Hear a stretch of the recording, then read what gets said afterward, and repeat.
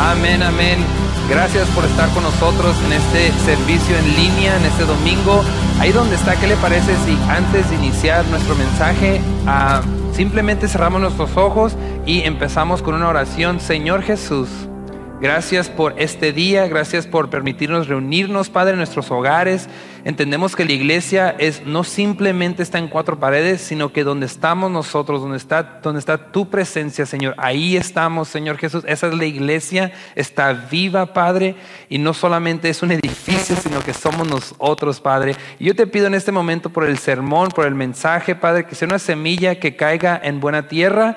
Yo te pido, Señor, que con este consejo estires mi vida, que yo crezca, Señor, y que tal vez tenga la mejor actitud y la mejor postura de mi corazón para recibir tu consejo. Así que te damos las gracias y todos decimos amén, amén, amén. ¿Qué le parece si iniciamos? Y vamos a entrar directo a lo que siento que Dios ha puesto en mi corazón, especialmente para este tiempo en el que estamos. Y el título de este sermón es muy sencillo y es: cuando las cosas se ponen difícil. Cuando las cosas se ponen difícil. Y sabemos que ahorita estamos en tiempos tan inciertos, tan diferentes. Tal vez, es más, yo estaba vivo cuando pasó el Y2K, pero no recuerdo mucho. Y ahorita está pasando de todo, ideas, cosas que nos confunden. Tal vez no tenemos claridad. Pero vamos a hablar de esto por algunos minutos porque realmente creo que Dios ha puesto algo en mi corazón. Y antes de iniciar realmente con la parte del sermón, me gustaría decirle de dónde surgió la idea realmente del punto clave de ese sermón. Y aquí tengo un limón, me dijeron que es un limón, pero tiene el tamaño de una sandía casi. Pero mi esposa tiene una, ¿cómo le podría decir? Tiene una gracia de que siempre que va a comer un caldo, si es caldo de pollo, si es birria, si es pozole, si es menudo, lo que sea, tiene la costumbre, y si usted está casado, usted sabe a lo que me estoy refiriendo. Tenemos una conversación como esas telepáticas donde no te dicen nada, pero simplemente con la mirada te está comunicando todo lo que quieres saber. Y literalmente siempre agarra un limón y me da una mirada, y con eso yo sé que ella quiere el beneficio de agregarle como 20 limones a su caldo, porque mínimo es lo que ocupa, pero ella no quiere ensuciarse las manos, ella no quiere exprimir, quiere que yo haga. Pero bueno, esta no es una terapia de matrimonio, esto es simplemente de donde salió la idea de este sermón. Pero realmente el concepto y el punto clave de este sermón es que así como el limón o la fruta, o se está haciendo jugo de naranja, lo que sea, para realmente sacar todo de la fruta, se tiene que agregar presión. Y creo que en este tiempo es el mensaje perfecto, y este es realmente el punto clave de esta tarde, y es lo siguiente: que cuando se agrega presión, lo que está dentro de nosotros se extrae. Cuando se agrega presión, lo que está dentro de nosotros se extrae. Y ahorita estamos viviendo en tiempos donde ha caído presión y ha llegado presión por todos lados. Tal vez estás en una posición donde te estás escuchando ese sermón y es como: David, tengo presión financiera, tengo presión emocional, tengo presión en mis relaciones, porque simplemente yo y mis hijos hemos estado encerrados en un hogar por no sé cuántos días. O estoy teniendo presiones emocionales. Ha creado miedo, tanta incertidumbre ha creado miedo, ha creado ansiedad. Entonces estamos viviendo en tiempos donde la presión nos ha llegado a todos. Es más, en todo el mundo esta situación ha estado afectando. Entonces ha traído una presión que regularmente no estaba en nuestras vidas. Y realmente de todo esto, yo creo con todo mi corazón que cuando se agrega presión, no nomás a un limón, no nomás, pero sale lo que está dentro de nosotros. Uno de los textos más populares es que de la abundancia del corazón habla la boca. Y realmente el principio es esto, de que cuando agregas presión externa, lo que está dentro de ti se comunica y se exterioriza hacia afuera. Y realmente esto es de lo que me gustaría hablar con usted. No sé si usted ha estado en un mercado últimamente, pero hace unos días llegamos de Hermosillo, mi esposa y yo, y fuimos a hacer nuestras compras semanalmente. Fuimos y estaba de locos. En lugares más no podías ni entrar, tenías que hacer fila para entrar, y todos están viendo con cara de de ojalá tú no estés enfermo y si estás enfermo no te acerques a mí. Y entramos y recuerdo que después de tanto tiempo de estar afuera, finalmente pasamos y se agotaba el agua, se agotó el papel de baño. Ahí le encargo, si no tiene, por favor, mándemelo a domicilio. No se crea. Pero se agotaron tantas cosas, toda la comida de lata. Finalmente llegué a la carnicería y agarré mi número y estoy esperando y había como 20 personas delante de mí. Finalmente estoy a 2 números antes de que me toque. Y la persona, 2 números antes, yo llevo ahí como 20 minutos esperando. He estado en mi mejor actitud tratando de reflejar lo bueno que soy. Y la persona que está a 2 números de mí empieza a pedir todo en la carnicería. Literalmente todo lo que yo quería pedir, él decía, le apuntaba al carnicero y le decía, quiero llevarme todo eso, me quiero llevar todo eso, me quiero llevar todo eso. Al final estaba yo a punto de decirle, hey, déjanos algo en buena manera, pero en el clima en el que estamos ahorita, un comentario de esos no se toma muy agradable. Entonces, y al mismo tiempo, esta es la ironía, al mismo tiempo que esta persona está tratando, y Dios está usando a esta persona para tratar con mi paciencia, con mi carácter, con mi corazón, al mismo tiempo volteo y veo a un señor que tenía tortillas y yo no había encontrado tortillas y le digo, ¿dónde encontró las tortillas? Y dice, estas son las últimas, se agotaron. Y hace algo que realmente cambió toda mi actitud de mi experiencia en el mercado. Y de su carrito saca 2 paquetes de tortillas y me dice, quédate con ellos tú, porque yo ya llevo otros, lo que tú quieras. Y en un tiempo en donde la tentación es ser egoísta, es acaparar todo para mí, el agarrar todo para mí, esta persona realmente hizo un impacto simplemente con 2 paquetes pequeños de tortillas, pero era más de las tortillas, era la acción y el corazón detrás de esta persona. No lo conozco, no sé cuál es su nombre, pero hizo un impacto en mi vida simplemente con un gesto tan pequeño como el regalarme algo en un tiempo donde todos están tratando de tomar. ¿Por qué? Porque cuando hay presión, lo que está dentro de nosotros se extrae. Y por unos momentos me gustaría compartirles, si alguien entendía este concepto, lo que es lidiar con presión, son 2 personas y son 2 líderes realmente, son 2 líderes que iban a los 2 en algún punto a ser reyes de la misma nación de Israel, pero podemos ver cómo los 2 sufrieron cosas muy similares, los 2 sufrieron presión muy similar. Es más, los 2, la presión del enemigo los llevó a encerrarse en una cueva. Pero vamos a ver cómo estas 2 personas reaccionaron completamente diferente ante situaciones muy similares. Tal vez así como tú y yo y nuestros alrededores, todos estamos sufriendo presiones por todo lo que está sucediendo con el virus. Pero más allá de eso, muchos de ustedes son papás, muchos de ustedes son líderes, muchos papás son hermanos, o muchos de ustedes son hermanos mayores o primos mayores o ejercen un rol donde tienen influencia, y no nomás es la presión exterior con la que están lidiando, sino que es la presión también interna porque son responsables. Y estos 2 líderes que un día iban a ser reyes están lidiando con la presión del enemigo y los hacen correr y esconderse en una cueva, pero adentro de la cueva también, como son líderes, están lidiando con la presión de todos aquellos que los seguían, de todas aquellas personas, y no eran cualquier personas, sino que los 2 estaban siendo presionados o rodeados en su círculo pequeño por guerreros, hombres de guerra. Y si usted conoce algo de los hombres de guerra, especialmente en estos tiempos, son hombres que no simplemente son tus amigos, no, estas personas están dispuestas a ir hasta la muerte por ti.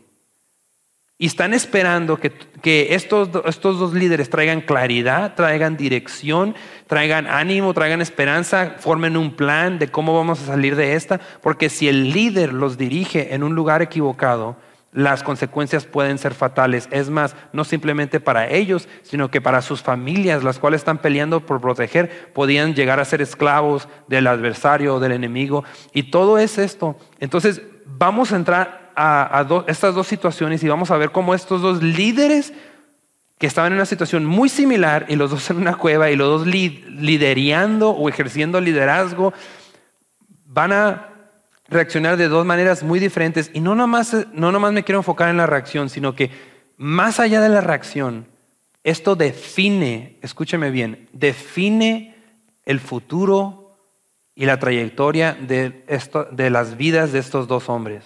Es un punto crucial en cuanto a su vida. Después de esto vemos dos extremos completamente diferentes. Misma presión, misma situación, completamente diferente reacción. Entonces, por algunos minutos me gustaría compartirle estas dos diferencias. Y el primer rey que vamos a ver, o el primer líder que vamos a ver, se llama Saúl.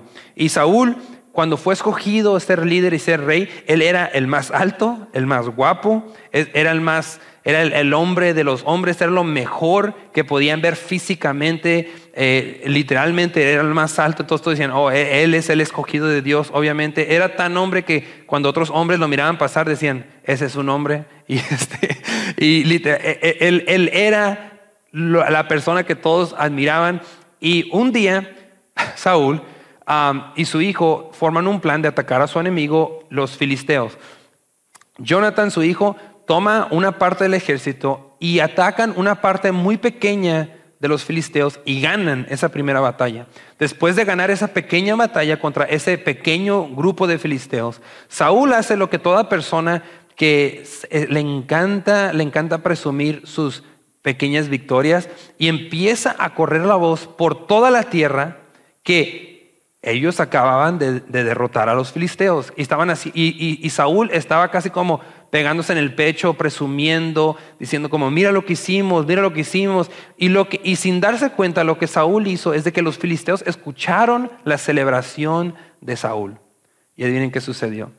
Pues despertaron a un gigante, porque ahora los filisteos, todos los otros pueblos se empezaron a levantar, y ahora venía un ejército muchísimo más grande en contra de Saúl y su ejército. Y lo que hace, y aquí es donde vamos a entrar realmente al pasaje de la Biblia, y esto es lo que empieza a hacer Saúl y su ejército, porque han despertado un gigante y ahora van tras de Saúl el presumido, Saúl el bocón, Saúl el líder que había tenido una pequeña victoria y lo estaba celebrando a todo lo que tenía. Y si me siguen en 1 Samuel capítulo 13, esto es lo que dice, los hombres de Israel vieron el gran aprieto en el que se encontraban y estaban fuertemente presionados por el enemigo. Trataron de esconderse en cuevas, en matorrales, rocas, hoyos y cisternas. Y esto es lo que sucede después, dice el siguiente versículo. Durante 7 días Saúl esperó ahí, según las instrucciones, palabra clave, las instrucciones de Samuel. Entonces Saúl se le habían delegado instrucciones muy claras, pero aún así Samuel no llegaba. Saúl se dio cuenta que sus tropas habían comenzado a desertar. Versículo 9, de modo que ordenó, tráiganme la ofrenda quemada de las ofrendas de paz, y Saúl mismo sacrificó la ofrenda quemada. Y al llegar Samuel tiene una plática con él, y Samuel básicamente le pregunta, ¿qué hiciste? La persona que le dio instrucciones, y vamos a ver los últimos versículos, lo que le contesta este primer líder, Saúl. Y Saúl le contestó, vi que mis hombres me abandonaban y que tú no llegabas cuando prometiste, y que los filisteos ya están en Micmas, listos para la batalla, de manera que me vi, y esta palabra es tan clave para todos, para aprender cómo este hombre y cómo este líder procesaba la presión que estaba sintiendo. Me vi obligado, vamos a continuar, a ofrecer yo mismo la ofrenda quemada antes de que tú llegaras. Y me encanta la respuesta de Samuel, porque como que no tenía filtro, y le dice, qué tontería. Exclamó Samuel, qué tontería. ¿Por qué Samuel le contestó tan agresivamente a nuestro primer líder, Saúl? Porque Saúl se encontraba con presión externa de su enemigo, presión interna de su círculo pequeño, de sus guerreros, aquellos hombres que se supone que iban a pelear con él hasta la muerte. Ellos empezaron a ver en Saúl algo que simplemente algunos empezaron a desertar y empezaron a irse. Entonces Saúl dice, cuando es confrontado por Samuel, y esto nos indica mucho del corazón de Saúl, nos indica mucho, dice, yo me vi obligado a desobedecer. Esta presión causó que yo rompiera las reglas.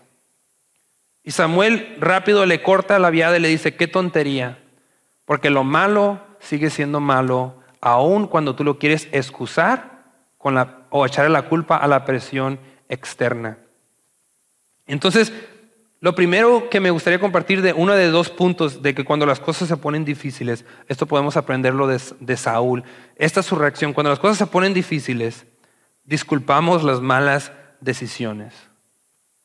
Le gritamos a nuestro esposo, a nuestra esposa, al niño, porque estábamos enojados, porque nos agarraron en un mal momento, y regularmente ¿qué hacemos? Oh, no, ya herimos, ya gritamos, ya dijimos y sacamos todo lo que queríamos decir y le decimos, oh, es que estaba enojado, es que estaba teniendo presión externa y me hizo hacerte daño, pero no te preocupes, es que no es mi culpa. Lo mismo que hizo Saúl. ¿Qué hizo? Él nunca aceptó responsabilidad.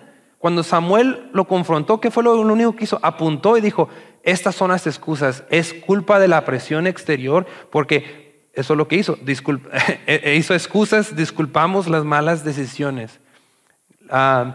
Otra, ahorita, yo no sé qué en este momento es tan natural el ser egoístas, el tratar de acaparar todo en la tienda para llevarte 100 papeles de baño, aunque otras personas, pobrecitos, no tienen nada, no tienen, y literalmente, no, esto es tan fácil el ser egoísta. ¿Por qué decimos? Porque la presión externa, lo que está pasando, la incertidumbre, la ansiedad, el miedo, la presión nos disculpa a tomar malas decisiones. Y lo que me encanta de Samuel es de que él no nos da cabida a eso.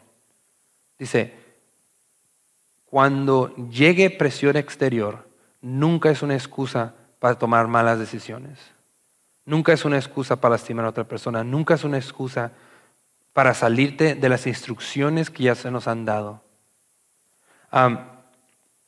Rápidamente me gustaría hablar del segundo líder y al final vamos a hablar unos cuantos contrastes grandes, pero el segundo líder, su nombre es David, y en este tiempo aún no es rey, pero ya llevaba la finta o el llamado de que un día iba a llegar al reinado. Y el rey Saúl, el primer líder que miramos, se sentía un poquito inseguro del prospecto que venía trayendo David y su liderazgo. Y un día, después de pelear irónicamente con los filisteos, Saúl se siente bien confiado y decide corretear a David, y por años Saúl ha tratado de matar a David. Entonces David escucha y David irónicamente hace lo mismo que Saúl hizo hace años anterior, y va y se esconde en una cueva. Y cuando Saúl va pasando por enfrente de la cueva, la ironía del mundo, o no sé si esto es Dios, o no sé si fue lo que comió Saúl la noche anterior, pero dice la Biblia que tuvo que parar a hacer sus necesidades. Y adivinen qué cueva fue la que fue desarmado a hacer sus necesidades, a la cueva donde estaba David y todos sus hombres escondidos. Y cuando vemos el panorama, pónganse usted los lentes o la perspectiva de David y sus hombres. La persona que te ha dañado por tantos años, David, la persona que ha estado hablando mal de ti, la persona que ha estado correteando, aquella persona que te está agregando presión y presión y presión. Y gracias a Saúl, nuestra vida de ti, David, completamente sin arma y lista para que tú hagas justicia. Y aquí es donde entramos en 1 Samuel, versículo 24. Y esto es una conversación de los hombres, ese círculo pequeño, esos guerreros de David. Y los hombres de David le dijeron a hoy se cumple la promesa que te hizo el Señor, de que pondría en tus manos a tu enemigo, haz con él lo que mejor te parezca. Y me encanta cómo estas personas hablan por Dios, aunque es algo tan equivocado. El Señor me libre de alzar mi mano contra el Señor el rey. Si Él es el rey, es porque el Señor lo ha escogido. Siguiente versículo, por favor.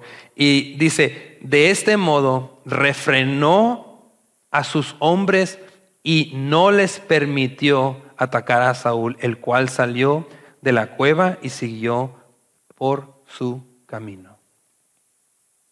¿Qué miramos en ese segundo líder? Vemos que teniendo la oportunidad, estando bajo presión, no nomás por Saúl, él estaba en una cueva porque el enemigo estaba cerca.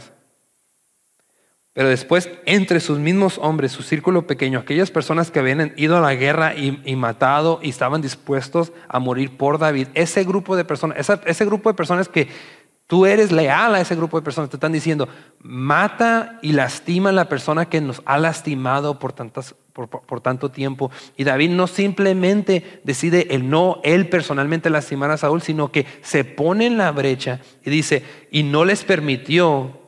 ¿Te puedes regresar, por favor? Y no les permitió atacar a Saúl. Entonces, él detuvo a estos hombres y les dijo, yo no lo voy a hacer y ustedes tampoco lo van a hacer.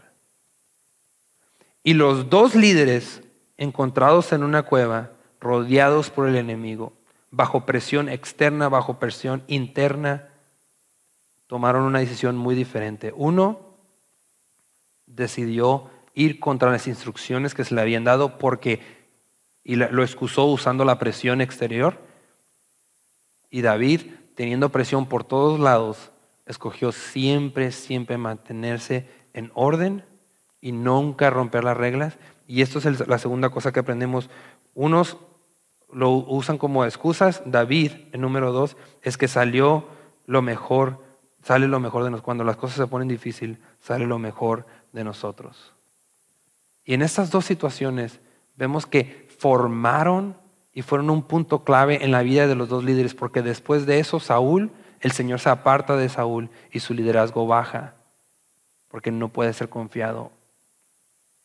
David, gracias a su carácter, a su valor y el comportarse de la misma manera consistentemente, con presión o sin presión, en momentos buenos, en momentos malos, en momentos donde había muchísima presión y en momentos donde simplemente estaba él alabando a Dios y escribiendo salmos. En todos los momentos David era consistente y su relación con Dios y su carácter y sus valores resaltaban. Y escuchen, y David fue en ese momento, tal vez en los ojos de Dios ya lo había ungido como rey, pero entre los ojos de sus hombres de guerra, David se hizo digno de ser una persona a quien seguir, delante de los mismos ojos de sus mismos guerreros. Y esto fue basado a la decisión que tomaron, que cada uno de ellos bajo presión. ¿Por qué? Porque la presión, escúchame, la presión extrae lo que hay dentro de ti, lo que hay dentro de mí. Y no vamos a dejar que esta presión financiera, económica, emocional, yo no sé por qué estés pasando en esta tarde, pero no vamos a permitir que la presión dicte o que sea una excusa para no comportarnos apropiadamente. Es más, es cuando más deberíamos de brillar, es cuando más nuestros valores, nuestros caracteres, nuestros principios, la palabra de Dios, que la vivamos y la modelemos. ¿Por qué? Porque la presión exterior no va a determinar mis acciones ni mis palabras. Y con esto quiero empezar a aterrizar y terminar, pero les quiero leer rápidamente dos historias que realmente impactaron mi vida. Y una de esto es un paciente de 87 años, que fue víctima del virus, y su médico, Louis Kai, observaron la puesta del sol en el hospital Remin en la Universidad de Wuhan. Y les quiero mostrar esta fotografía. Que cuando la presión llega, cuando las situaciones parecen que no hay nada positivo de lo que está pasando con este virus, encontramos momentos como estos donde un doctor toma esta oportunidad para brillar, donde la presión exterior, interior, financiera, económica, emocional, la ansiedad, el miedo, toda la presión que estamos sintiendo, que saque lo mejor de nosotros. La segunda historia que quiero compartir contigo es: debido a la precaución del coronavirus, Bob Schuller no pudo visitar a su esposa en su hogar de ancianos en Connecticut. Entonces él se paró afuera de su ventana y levantó un cartel que decía: te he amado por 67 años y todavía lo hago. Feliz aniversario. Escúchame, en estos momentos de presión, en estos momentos de oscuridad, en estos momentos donde todo es negativo, en estos momentos donde tal vez es difícil ver lo positivo, que la presión de todo lo que está sucediendo saque lo mejor de ti y que saque lo mejor de mí. Y no lo vamos a usar como excusa para comportarnos inapropiadamente. No vamos a usarlo como excusa de tomar malas decisiones. No vamos a usarlo como excusa de simplemente ser egoísta, de sentarnos y no ser productivos y no agregar valor a un mundo que está en necesidad de personas que, así como David, se eleven su carácter al nivel de la circunstancia. Porque escúchame, entre más necesidad hay más oportunidad de ser generosos. Entre más alto esté el miedo, más oportunidad hay de confiar en Dios. Entre más alto el dolor en este mundo, más grande la oportunidad de amar a otros. Quiero concluir con esta pregunta, y no es una pregunta fácil, pero es: ¿cómo estamos reaccionando ante la presión? ¿Cómo estás reaccionando tú? ¿Cómo estoy reaccionando yo? ¿Cómo estamos reaccionando como familia ante todo lo que está sucediendo? ¿Cómo estamos reaccionando? Escuché una historia súper chistosa de alguien de que se dieron cuenta que en su trabajo alguien pasó y se robó el papel de baño. Yo sé que no tiene mucho, pero en momentos de mucha presión hacemos cosas y actuamos de manera y decimos cosas y están mal, pero decimos que está bien simplemente porque estamos bajo presión, porque qué tal si esto, qué tal si... Lo malo es malo, lo bueno es bueno, y ya hay mucho mal en nuestros alrededores. Ocupamos que tú y que yo veamos esta pregunta y reaccionemos de la manera que David reaccionó. Independientemente si yo gano en ese momento, yo tengo que ser consistente en mis valores, en mis principios, ir más allá y amar a este mundo como jamás lo hemos hecho como iglesia. Escuche, y con esto termino. Yo creo que estamos al borde de un avivamiento. Y no le estoy hablando de un avivamiento de esos servicios que convocábamos y le poníamos el título y simplemente nos quedábamos ahí toda la noche. Estoy hablando de un avivamiento donde personas sean atraídas a Jesús. ¿Y sabe quiénes son esas personas? Que somos nosotros, por nuestras acciones. Jesús dijo, si se aman los unos a los otros, todo el mundo se dará cuenta que son discípulos míos. No dijo que si les gritábamos en su cara que se arrepientan, no dijo que simplemente nuestras acciones, si nos elevamos y nuestro carácter es consistente en las buenas, en las malas. Si tú y yo seguimos reflejando a Jesús en un mundo tan oscuro, en un momento tan oscuro. Ahí donde estás, quiero orar por ti, por tu familia. Y termino con esto. En estos tiempos de presión, ¿cuáles son mis palabras? ¿Cuáles son mis acciones? ¿Cuál es mi trato hacia las otras personas? ¿Cómo está mi generosidad? Y muy importante, ¿cómo está mi relación con Dios? ¿Cómo está mi relación con Dios? Y en esa última palabra, ese es realmente el puente de nuestra oración. Dios, venimos ante ti porque tal vez para muchos de nosotros esta oportunidad de estar en casa, esta oportunidad de tal vez cambiar nuestro calendario, nuestro schedule y todos nuestros planes, Padre, con todo lo que está sucediendo, tal vez es la oportunidad que muchos necesitábamos. Tal vez esta es nuestra cueva, Padre. Tal vez este es mi momento, Padre, de la presión exterior me ha rodeado y ahora estoy en este lugar. Y si soy honesto, Señor, muchos de nosotros, Padre, Estamos excusándonos, Padre, por esta situación, creyendo que no tenemos que poner nuestro granito de arena, que no tenemos que ser sal en este mundo, que no tenemos que ser luz en este mundo. Pero tú nos estás llamando, Señor Jesús, del tamaño que esta crisis está. Ese es el tamaño, Señor Jesús, de que nosotros nos tenemos que elevar y tenemos que amar y tenemos que creer, y nuestra fe tiene que ser estirada y mi carácter tiene que ser moldeado, Padre, y yo tengo que mejorar a la cantidad y a la distancia y la profundidad de este problema, Jesús, porque eso es lo que tú modelaste.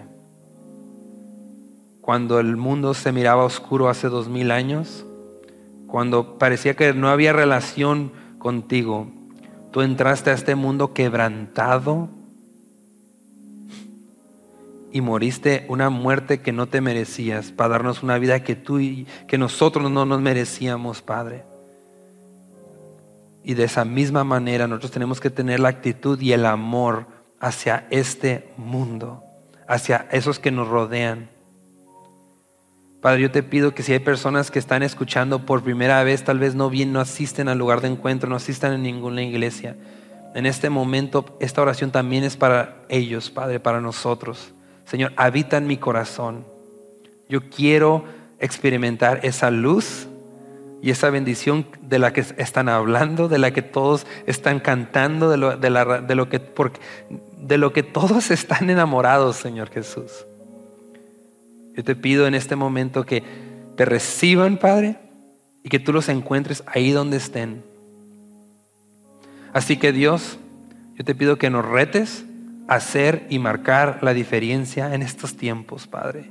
Empieza conmigo, empieza con mi actitud, empieza con mi carácter, con mi mente, con mi corazón. Oh Padre, queremos ser luz en este momento. Queremos elevarnos y ser dignos, Padre, de confianza, así como David, Señor. Así que en todo esto te lo pedimos en tu nombre santo. Y todos decimos, amén, amén. Dios les bendiga.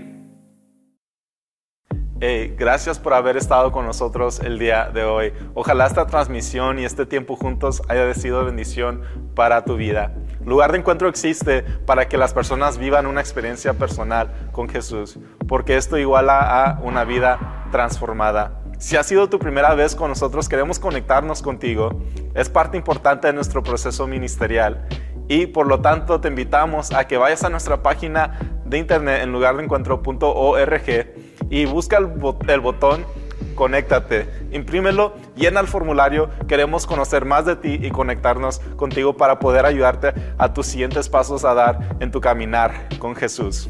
También queremos que tú compartas de la manera distinta y diferente que tú has vivido nuestra transmisión el día de hoy.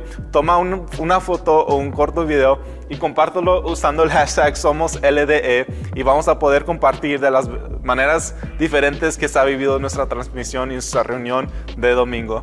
También te queremos dejar saber que queremos orar por ti. Después de nuestra transmisión de las 2 p.m. Vamos a hacer un video en vivo completamente donde vamos a poder orar por las necesidades y las peticiones que se presentaron durante nuestras reuniones. Si tú tienes una petición o una necesidad, todavía estás a tiempo para poder presentarla a nosotros. ¿Por qué no escribes en nuestro chat o nos mandas un mensaje privado, ya sea en Facebook o en YouTube, con tu petición y tu necesidad y vamos a poder orar por ellas? Una vez más, gracias por haber estado con nosotros. Gracias por tomar el tiempo para compartir este video. Te extrañamos, te amamos y esperamos que Dios te siga bendiciendo. Dios te bendiga.